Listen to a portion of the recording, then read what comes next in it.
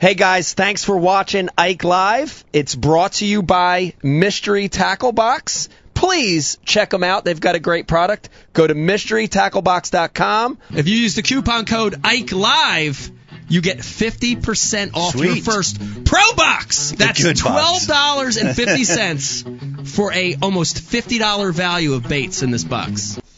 Folks at home, welcome back to Ike Live. I hope you're having a wonderful Sunday night. I know I am. And I want to tell you one of the reasons, Brian the Carpenter, yes, I'm having a wonderful night. There's actually two of them.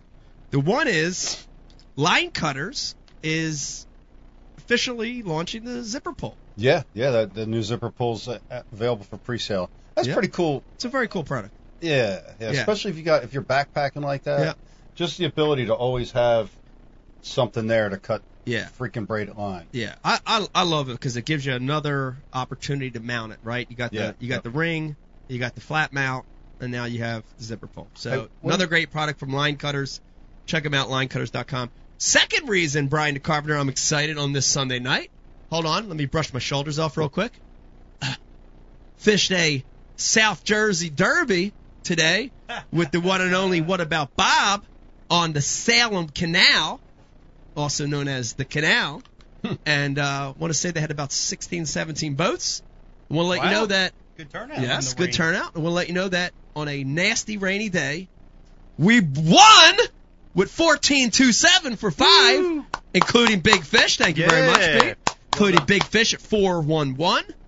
Thank you very much. I came on a missile mini flip jig, black and blue. Yeah, tell me about that. You told me where you had it hooked. Yeah. So I will tell you this. I'm going to talk about caught all the fish today, Pete, flipping. And here's the interesting thing: rainy, windy, cloudy day, and most of the guys we'd see every once in a while, we'd see a dude. He'd be just chunking, right? Spinnerbait, chatterbait, because that's what makes sense. Every fish we caught and weighed today came flipping. Wow. Tight to cover and on the nastiest, gnarliest pieces you could find. Totally a mind fuck because you'd think that's the stuff when it's sunny, right? They get buried.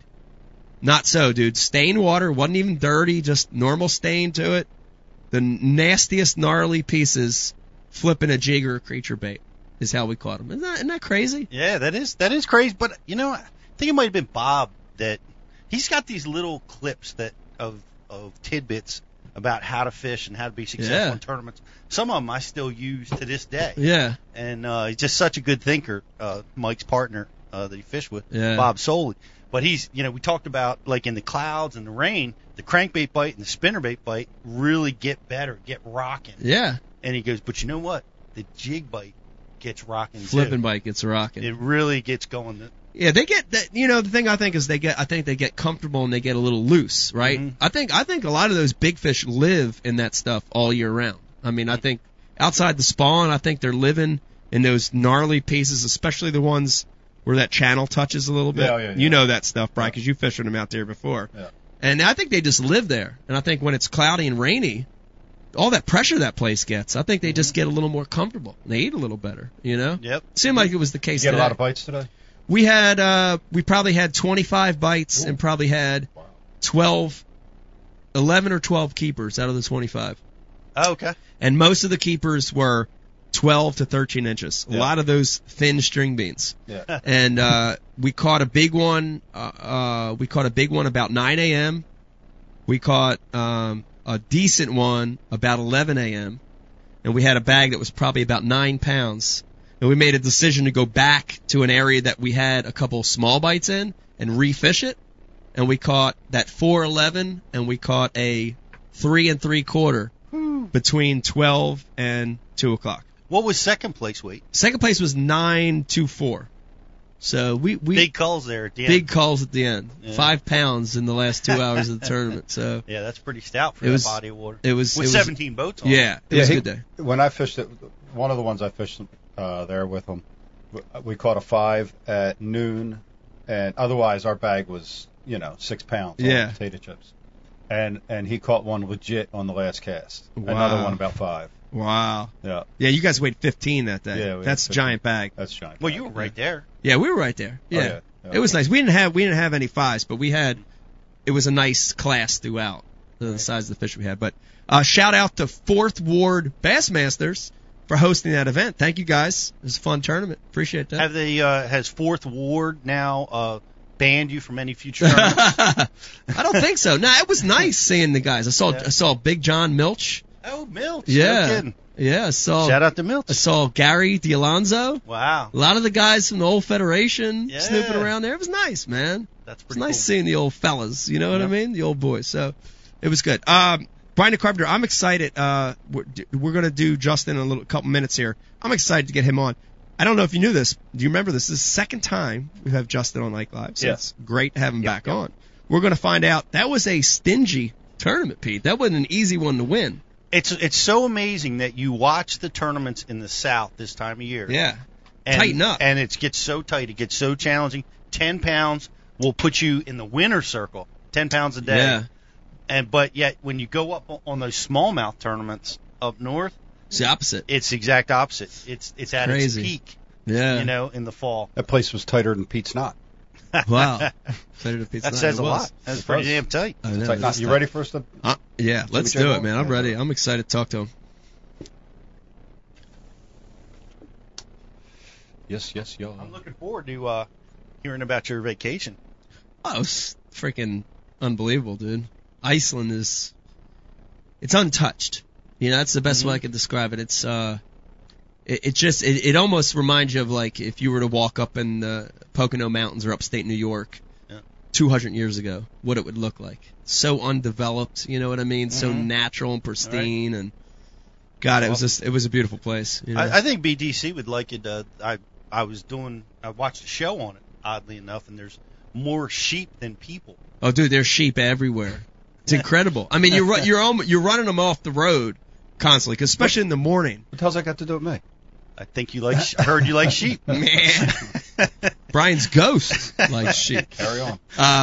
No, there are tons of sheep, and it's interesting because like right now they're coming down out of the mountains, and so they're getting more into the valleys. Oh yeah. And on those cool nights, it'll be 40 degrees, mid to low 40s, and the road is warm, right? It's asphalt or gravel, but the road is warming.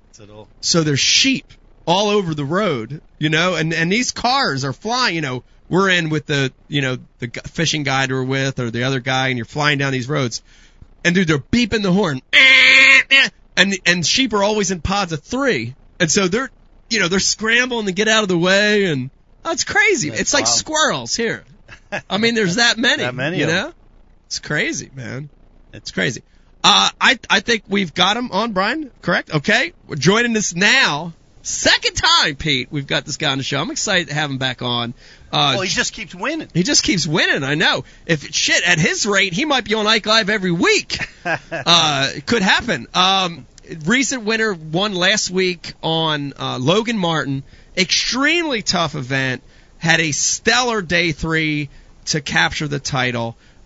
You know him from winning the FLW Cup last year. The one and only Justin Atkins joins us back on Ike Live. How are y'all? How you doing? Oh, man, I'm doing good. Blessed to be here. Good to have you back on. I'm looking at you right now. You look pretty calm. It's just another day in the office. I'm glad to be back home. I had to go to Minnesota last week and shoot a few things, and for Berkeley's new topwater line, we got a few things done, and then I left straight from there and flew home and went to Logan Martin. So I'm just glad to be home, kind of chillaxing a little bit. It's a good feeling to be home after a win, man. You get to soak it in a little bit, look at the trophy. It's nice, man. I like that. I even look at that. Yeah. There it goes. I keep it close to me all day. There it goes. So I got to tell you, Pete has one of those.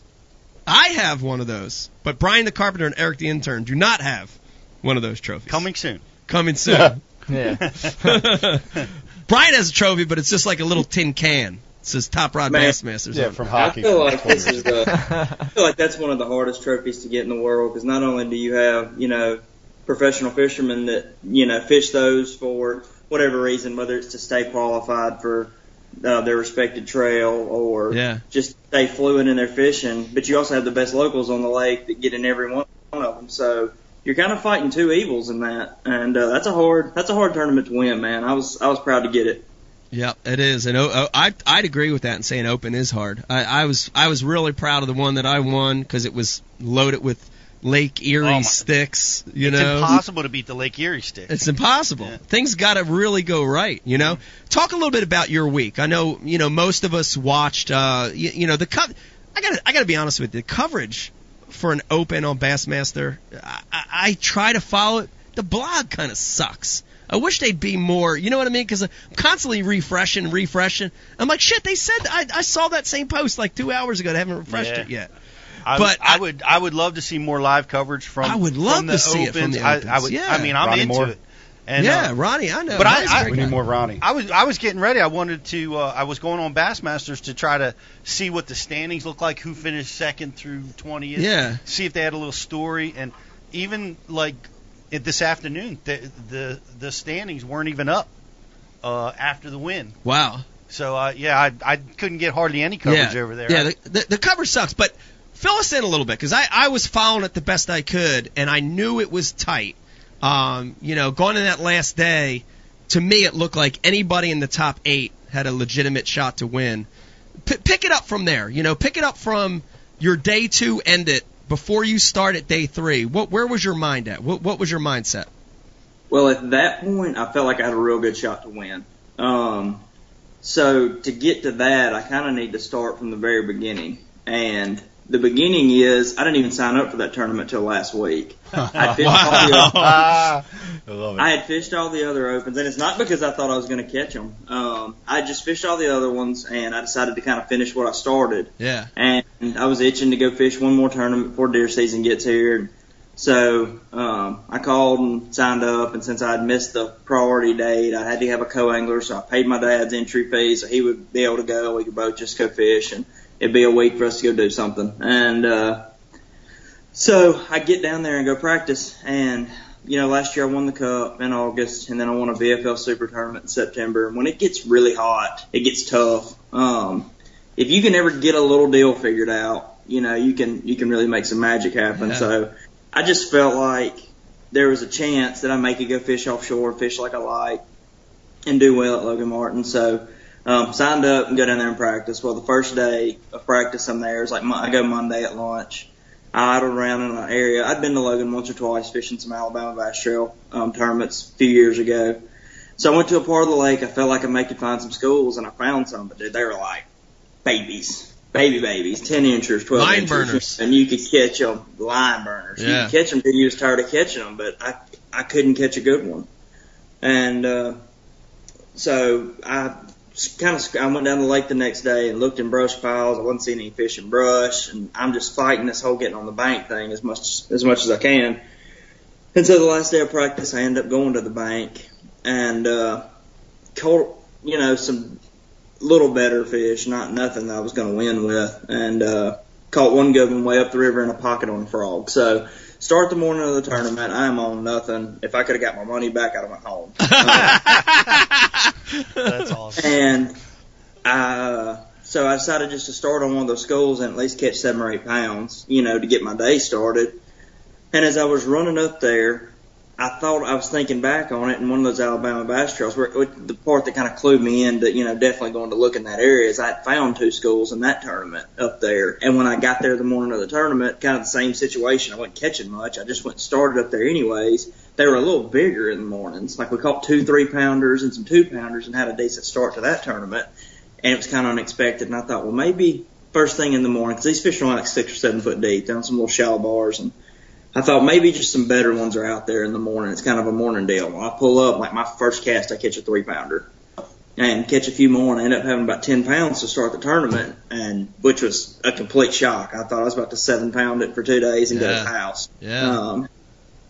So I messed around there for a little while, and about 11:30, I run up the river and start running some pockets, trying to catch a big one on a frog. And I noticed the water was on, and which was kind of a rookie mistake of mine. I should have checked to see when the water was going to come on. I just didn't think about it. I noticed it was running, and I came out of a pocket and was idling out, and I noticed on my Lake Master there was a rock pile out in the middle of the lake. And so I thought, well, heck, it's not real deep up here. It's only like 15 foot deep. I'm going to go out there and just idle over it. The water's running, and dude, I idled over it. They're just blowed up on it. Wow. So, heck, so I turned around, spot locked, fire a Berkeley rib shad out there, and first cast. Don't catch like a 2.5 pounder. And I sit there and catch 180 to 2 pounders until I started catching them, give me, right at 12 pounds. Wow. And I was an early number the first day, so I didn't have long. I sat there for about 30 minutes and caught what I could and went on back down the lake to go to weigh in. So I get home that night and I sit down and look through my Lake Master chip, and I find like 7 or 8 more places that looks like could be some potential. Yeah.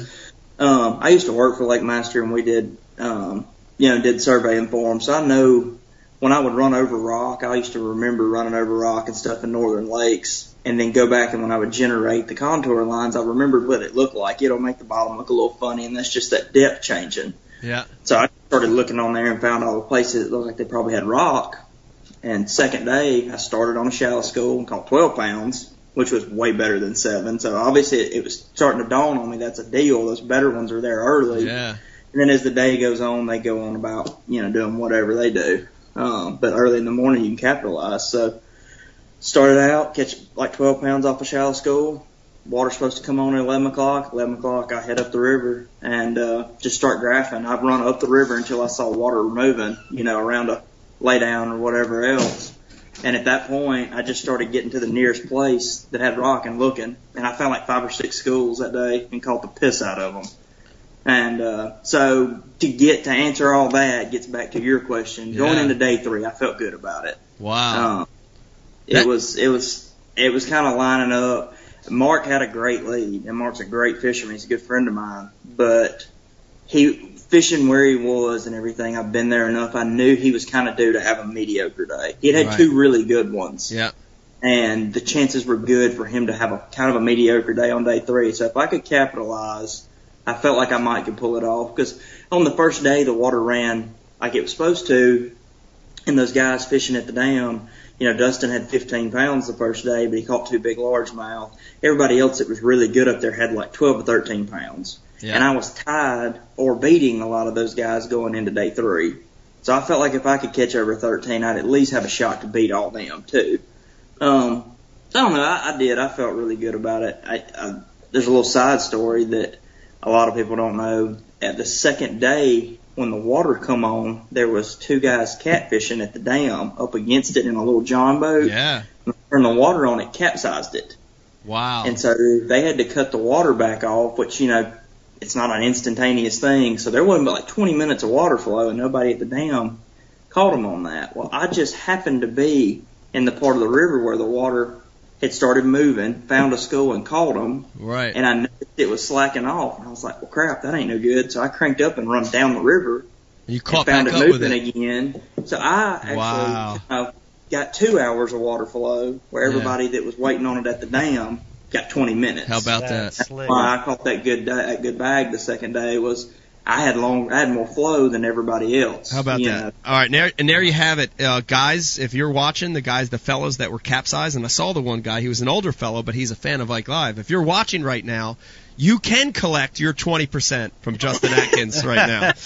You're cutting that water off for everybody. I'm glad those boys are okay. That's a scary thing, but that played into my favor a lot, because if those guys fishing at the dam had 4 or 5 hours of water flow on day 2, like they had on day 1, they would have caught 12, 13, 14 pounds again, and I'd have been chasing a lot of them by 2 or 3 pounds instead of just one guy. Wow, how about that? When it's supposed to happen, it's going to happen. I want to jump in, Pete, and I know you got a question, but I want to say, so many times I talk to champions and like what happened to you, Justin, and you find it as it's happening, right? You know what I mean? You didn't go there and practice for 2 weeks and have 2,000 waypoints. You were pretty wide open, and you figured it out as the tournament was going. You were progressing with the event, not letting it go away from you. And I hear that so much, Pete, in winners, and it's amazing to me how guys can fish the moment like that so free, and that's an amazing thing to do. I think a big piece of advice in all your tournaments, don't enter until the day before the tournament starts. That's right. That's right. Enter late and have a Lake Master chip, and you're good. That's Pete's MO. Don't feed it. Works. You know, I've said that 90% of the time, all the time. To practice a bunch and catch them really good the first day of practice, and then as practice and the tournament progresses, I feel like it gets worse and worse, and that's when you're not just fishing free. You're not being open-minded. Yeah. It's easy to say that that's what you need to do, but that's a hard thing to do as a professional fisherman. And sometimes the best thing to happen is to have a terrible practice and just kind of go fishing and let them tell you what you need to know.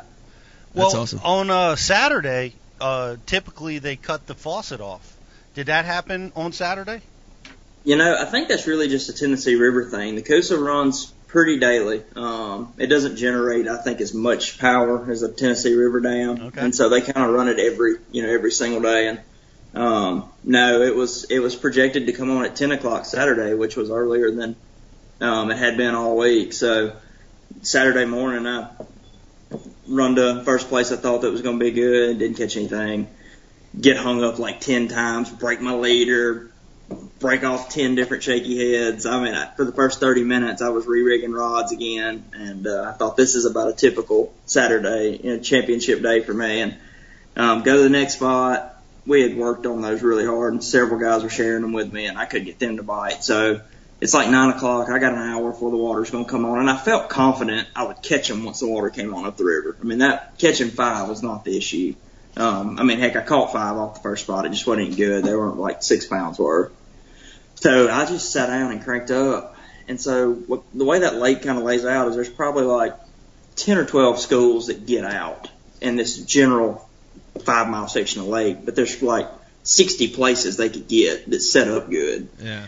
And so you kind of got to chase them around. They don't get on the same waypoint every day. So I sat down and start looking, and like 300 yards from where I caught them the day before, I found a blowed up little wad of them, and I probably caught 30 with Ronnie Moore sitting there taking pictures and had like 10 pounds.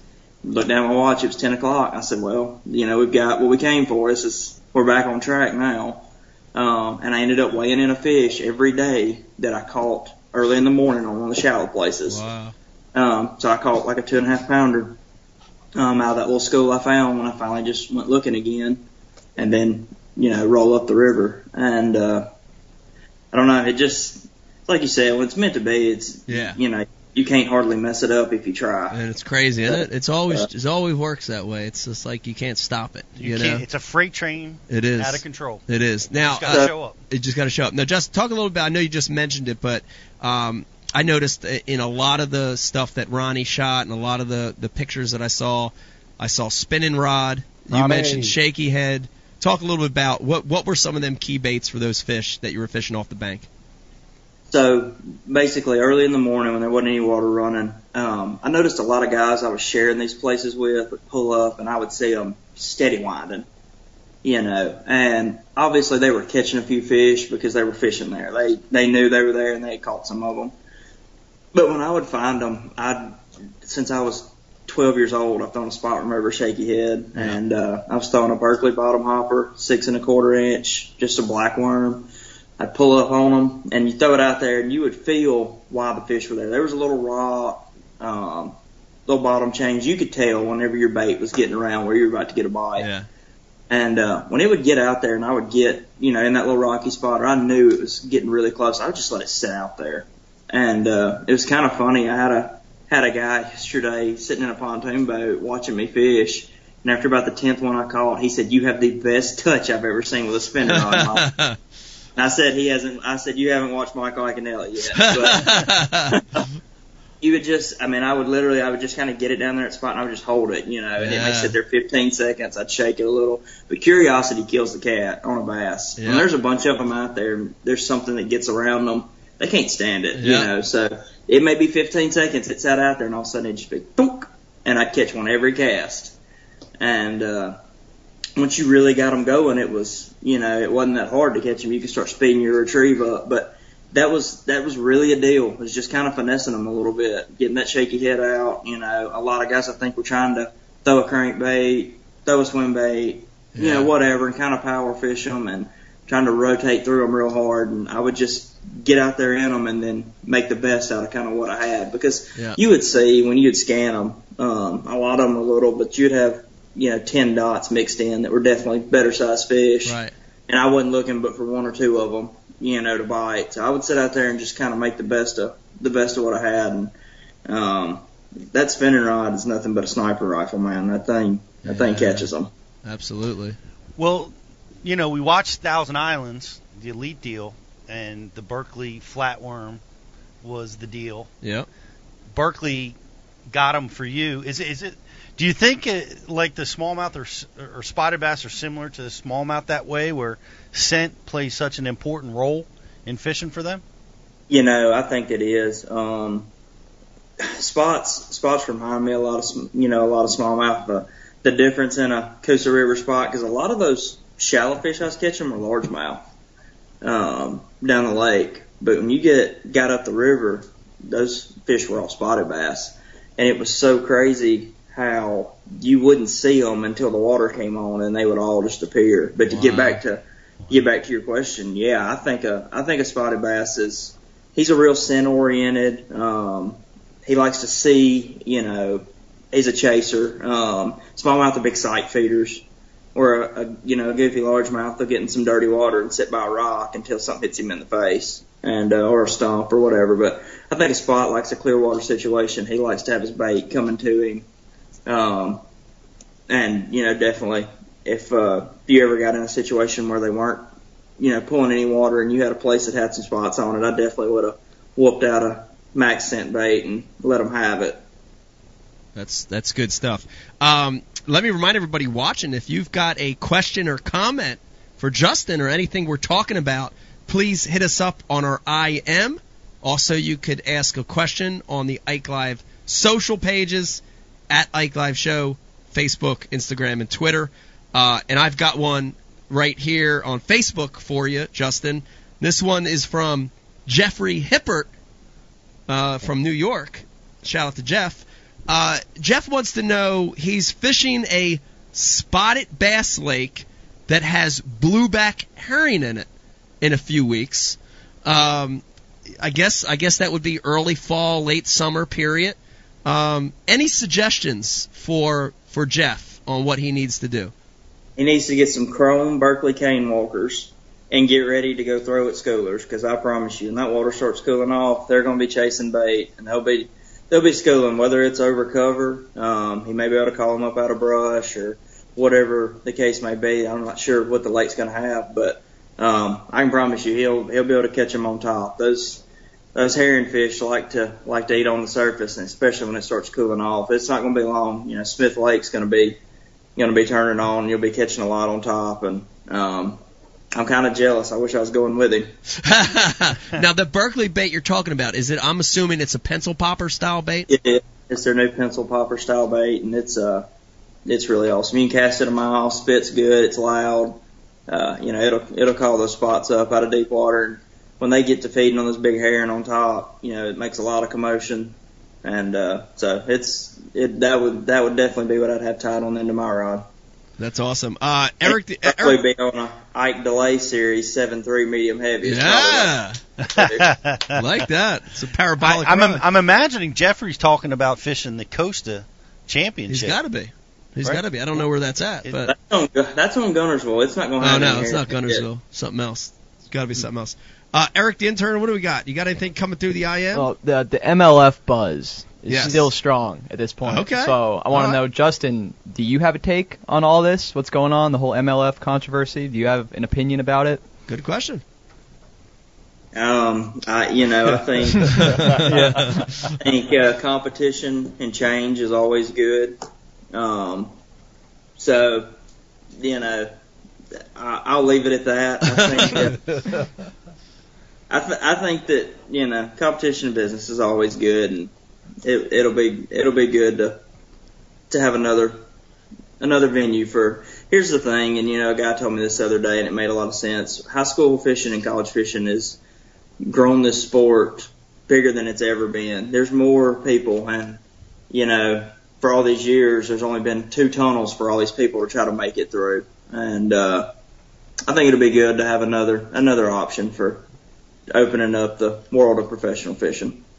Yeah.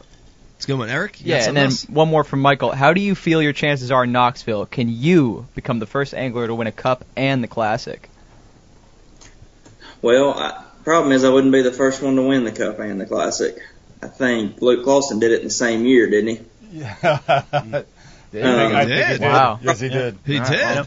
Dion Hibden's got them both. Dion has them both. The guy asking the question almost won a prize. He almost won a prize, except Sorry, he was Michael. totally wrong. Except for he was wrong. The only deal is they don't have the when you're in anymore with the Opens. I still have to go and do well at the championship, but I'll fish a 28 boat derby for the Classic any day.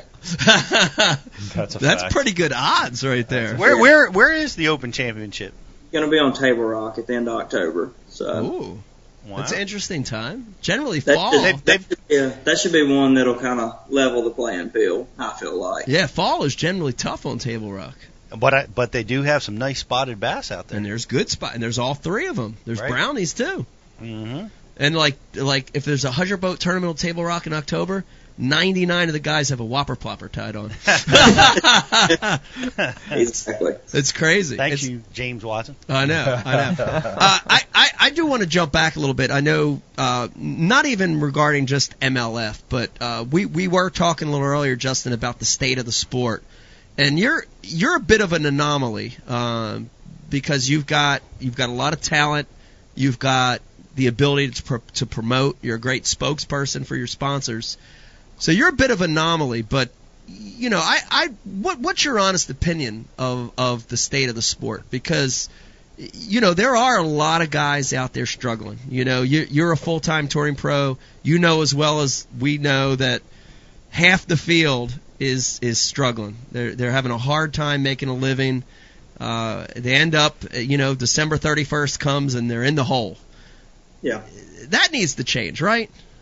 Yeah, I agree with that. You know,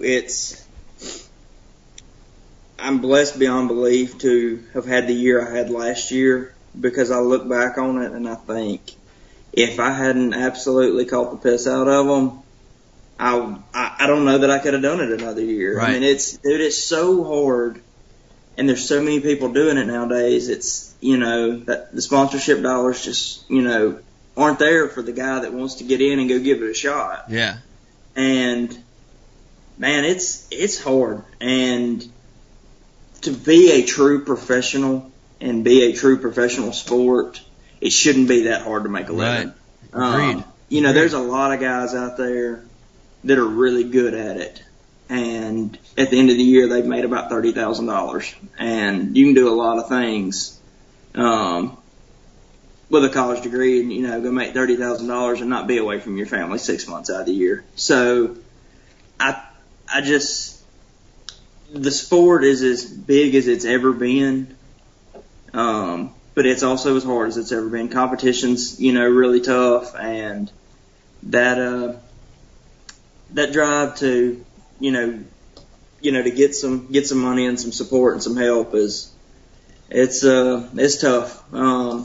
You know, I've been very blessed to have some great sponsors, and 15 topwater bites, you know, changed my life for sure. Yeah. And had I not gotten them, this may have been a real short-lived dream for sure. Yeah. Wow. Yeah. Winning the big prize. Yeah. It's tough to do. Well, it is tough to do, but you remember the days when winning that same prize was $1 million. Yeah. Yeah. Yeah. It was worth a lot more. And that's something that I, you know, I don't understand, and not to get too political or step on any toes, but I don't understand how the sport gets bigger and our payouts keep getting smaller. It's called, like I said, that's easy. That's easy to understand. It's called greedy. It's called greed. Not in any one direction, but it's that bothers me a little bit. And I've only been doing it for 2 years, and I can see it, you know, playing as a neon sign in the dark. Yeah. But it's I don't know. That one bothers me a little bit. Yeah. Well, here's the thing too, and I think it's going to happen at some point, whether it's this year, whether it's next year, whether it's 5 years from now. the organizations, we're the employees of the organizations, right? We're the reason that people come. We're the reason people watch. We're the reason people buy.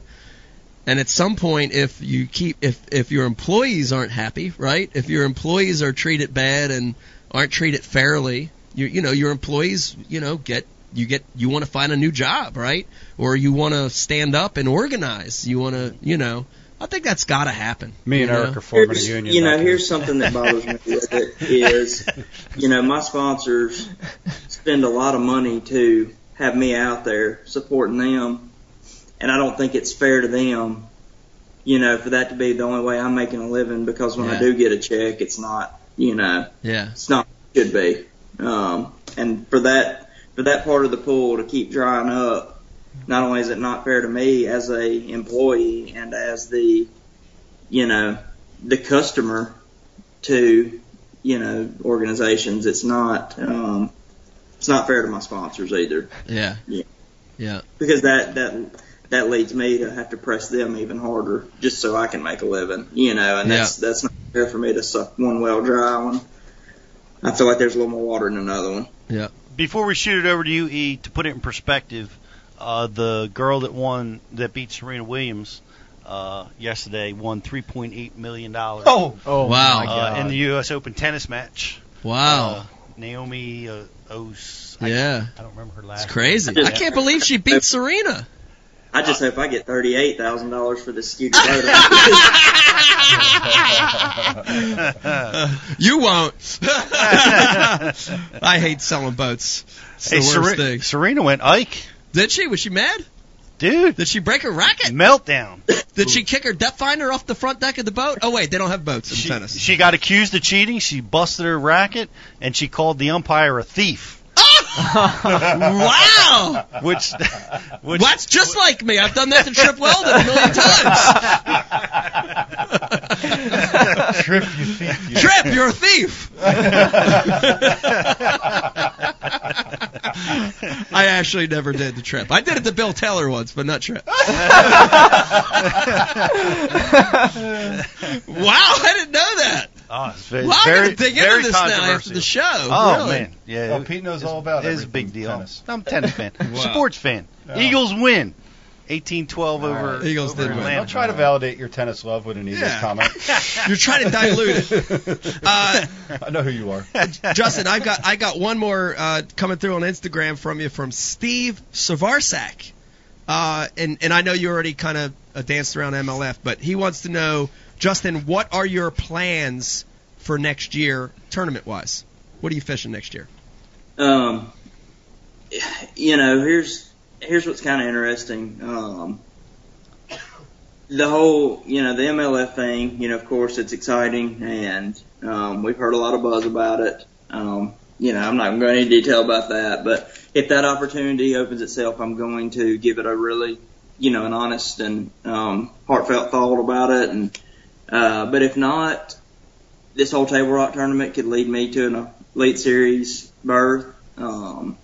If I was to get one of those, I would, give that a really deep thought. And other than that, definitely the FLW tour again.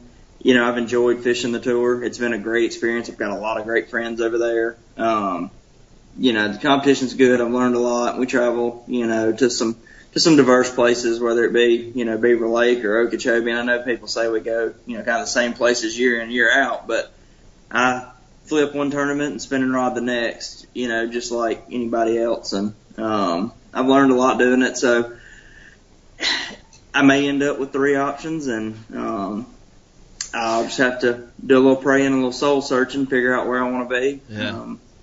And depending on how this Table Rock tournament goes, I may be soul searching on whether it's Bass or FLW next year. So to answer that question, I don't really know. Yeah. It's one that we'll have some answers here in the next few weeks and go from there. Yeah, it's a lot of options, but it's all good, right? I mean, there are all three. Good, it's like I said, they're all good options. In anything in business, man, it's good for there to be a little competition. So I think there being 3 organizations will be a great thing for the sport. Let me ask you this: if all 3 were to somehow cohese with each other, and not schedule on top of each other, would you ever in your right mind consider fishing all 3 if that was physically possible? I would definitely think about it. I would definitely fish 2. If I could fish 2, I would. There's no question I would do that. Yeah. Man, I love fishing and I love tournament fishing, and that's how I make my living. I would definitely fish 2. If I could pull off fishing all 3, I would at least try it one year. I'd have to just say. Wow. I may hate myself in the morning, but That's crazy. That is crazy. Do it while you can. Yeah, do it while you can. I did it for a few years back when FLW and Bass. You doubled it. I did. I did it for I want to say 3 years, and it was tough. But I was in a different place That's back then. before you had gray ball hair. Yeah, that's right. It was before I had gray ball hair. Yeah. It was before I was balding. It was before I had 4 kids. Yeah, it was a long time ago. That's right. It was in shape. A lot of things changed. Yeah. Justin, before we let you go, there's a lot of people watching that are saying, man, well, I want to follow Justin around. I want to see what he's doing. How can they follow you? What's your social handle? Where can they follow you on the web? How can they keep track of you?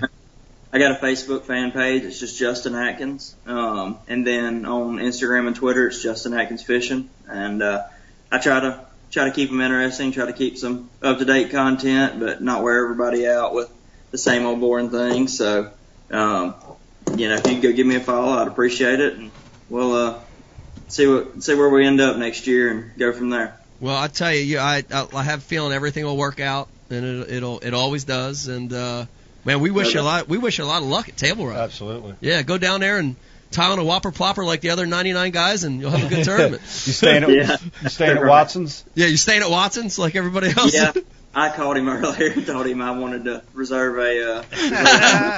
rooms he has in the house. Tell him to change the hot tub water. Yeah. No, Yeah, just don't get in the hot tub. Yeah, that could. I'm gonna stay out of the hot tub. A lot of guys have rashes and they're dripping stuff after that. So, man, Justin, thank you for joining us, and congrats on the recent win, man. Yes, sir. Absolutely, I appreciate it. And thank you guys for having me on. You got it, Justin Atkins, everybody. Well done. Man, I'll tell you, to be young again, Pete. You know what I'm saying? It's 3 nice. tournaments, 50 weeks on the road. It's true, though. I can do it. Dude, I look at Eric, and Eric is a great example, right? Like a lot of energy. You know what I mean? Like I look at Polinick, I look at all these younger guys out here, Chad Pipkins, and these guys just, dude, they'll fish a tournament, they'll drive to where the next elite's at before it cuts off. Yep. They practice until it cuts off.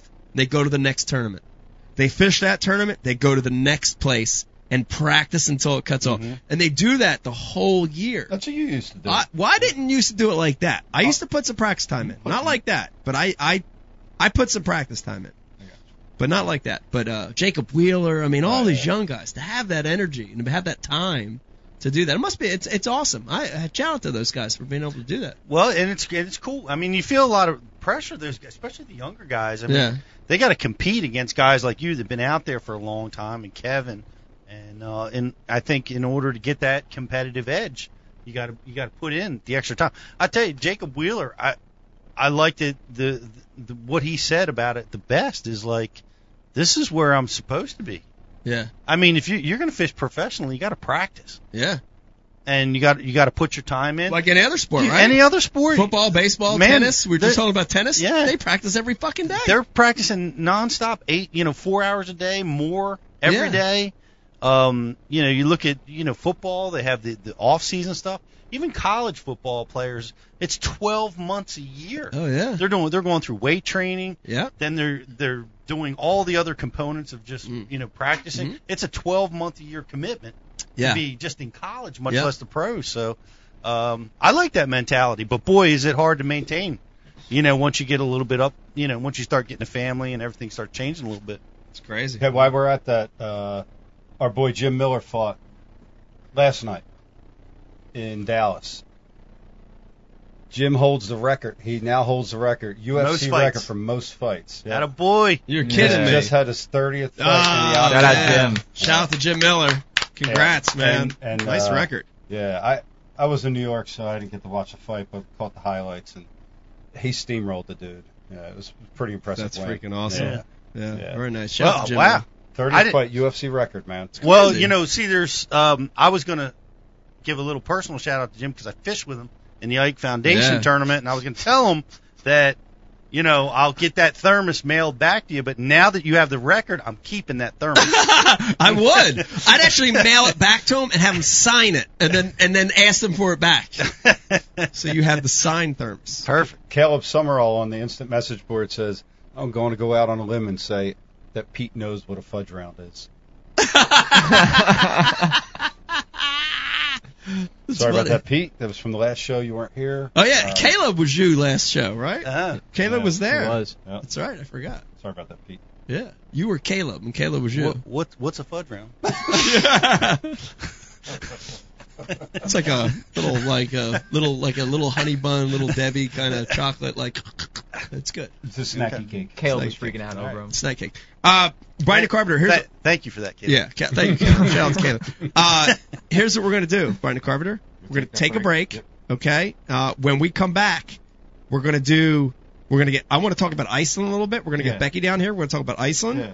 We're going to do MTB unboxing. Yeah. We're going to talk about the troll jacket, which is a really cool product.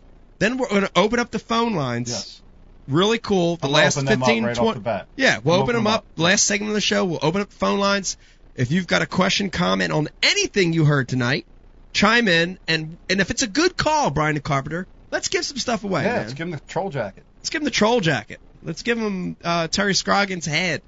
Terry over there Scroggins' with the head. You can win it. You can win Terry Scroggins' head. You could win Pete's fudge round. You could win. I ain't giving that up. No, he's not giving that up. It's been a great show so far. Ken Duke, Justin Atkins, hang in there with us. Last segment, when we come back, is the most exciting segment. Hang in there. Ike Live.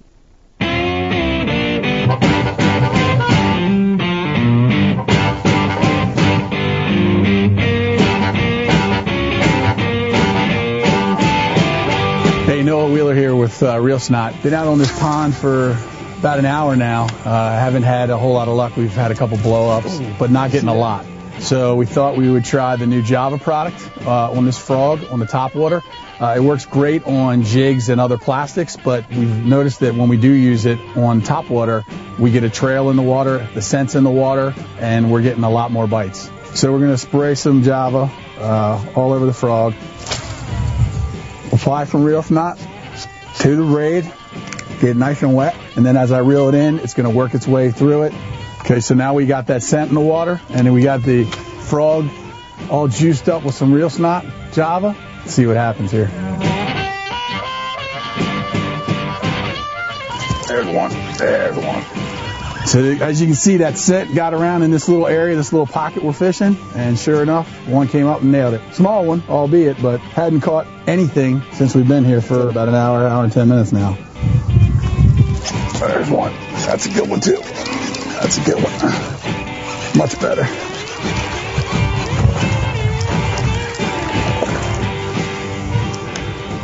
Good little guy. Threw my frog. Man, they love this stuff. Right through the nose.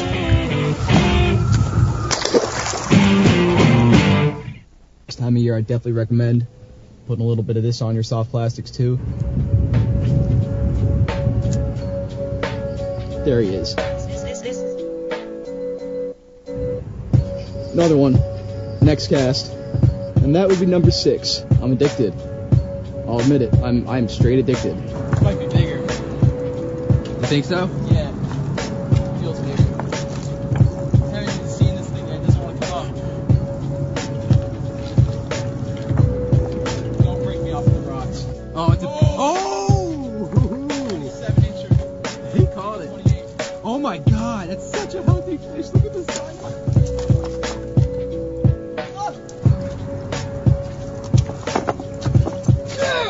Put a little liquid mayhem on your crappie jig, and look where the stripers get it. You can't even see it, man. That might be a keeper.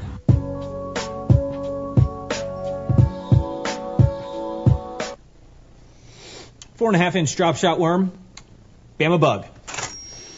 Finesse jig, PB&J, give me something hard. Hey, KVD here. Now, I didn't always know this much about fishing.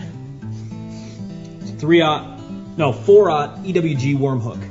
In fact, there was a time when I couldn't tell the difference between a jerkbait and a stickbait. But then I signed up for Mystery Tackle Box, the original monthly tackle subscription. And now I know more about fishing than I do about calculus. And he knows a lot about calculus. Plus, I get amazing extras like free fishing magazines. October 2016. Featured article, 4 places to throw a frog. Exclusive decals. Zombie bass. And how-to videos for all the great baits I receive. How to tune a crankbait. Is that underwater footage I smell? I got goosebumps. So if you're looking to develop enhanced fishing abilities like me, or you just like getting new tackle every month, go to MysteryTackleBox.com and get your box today.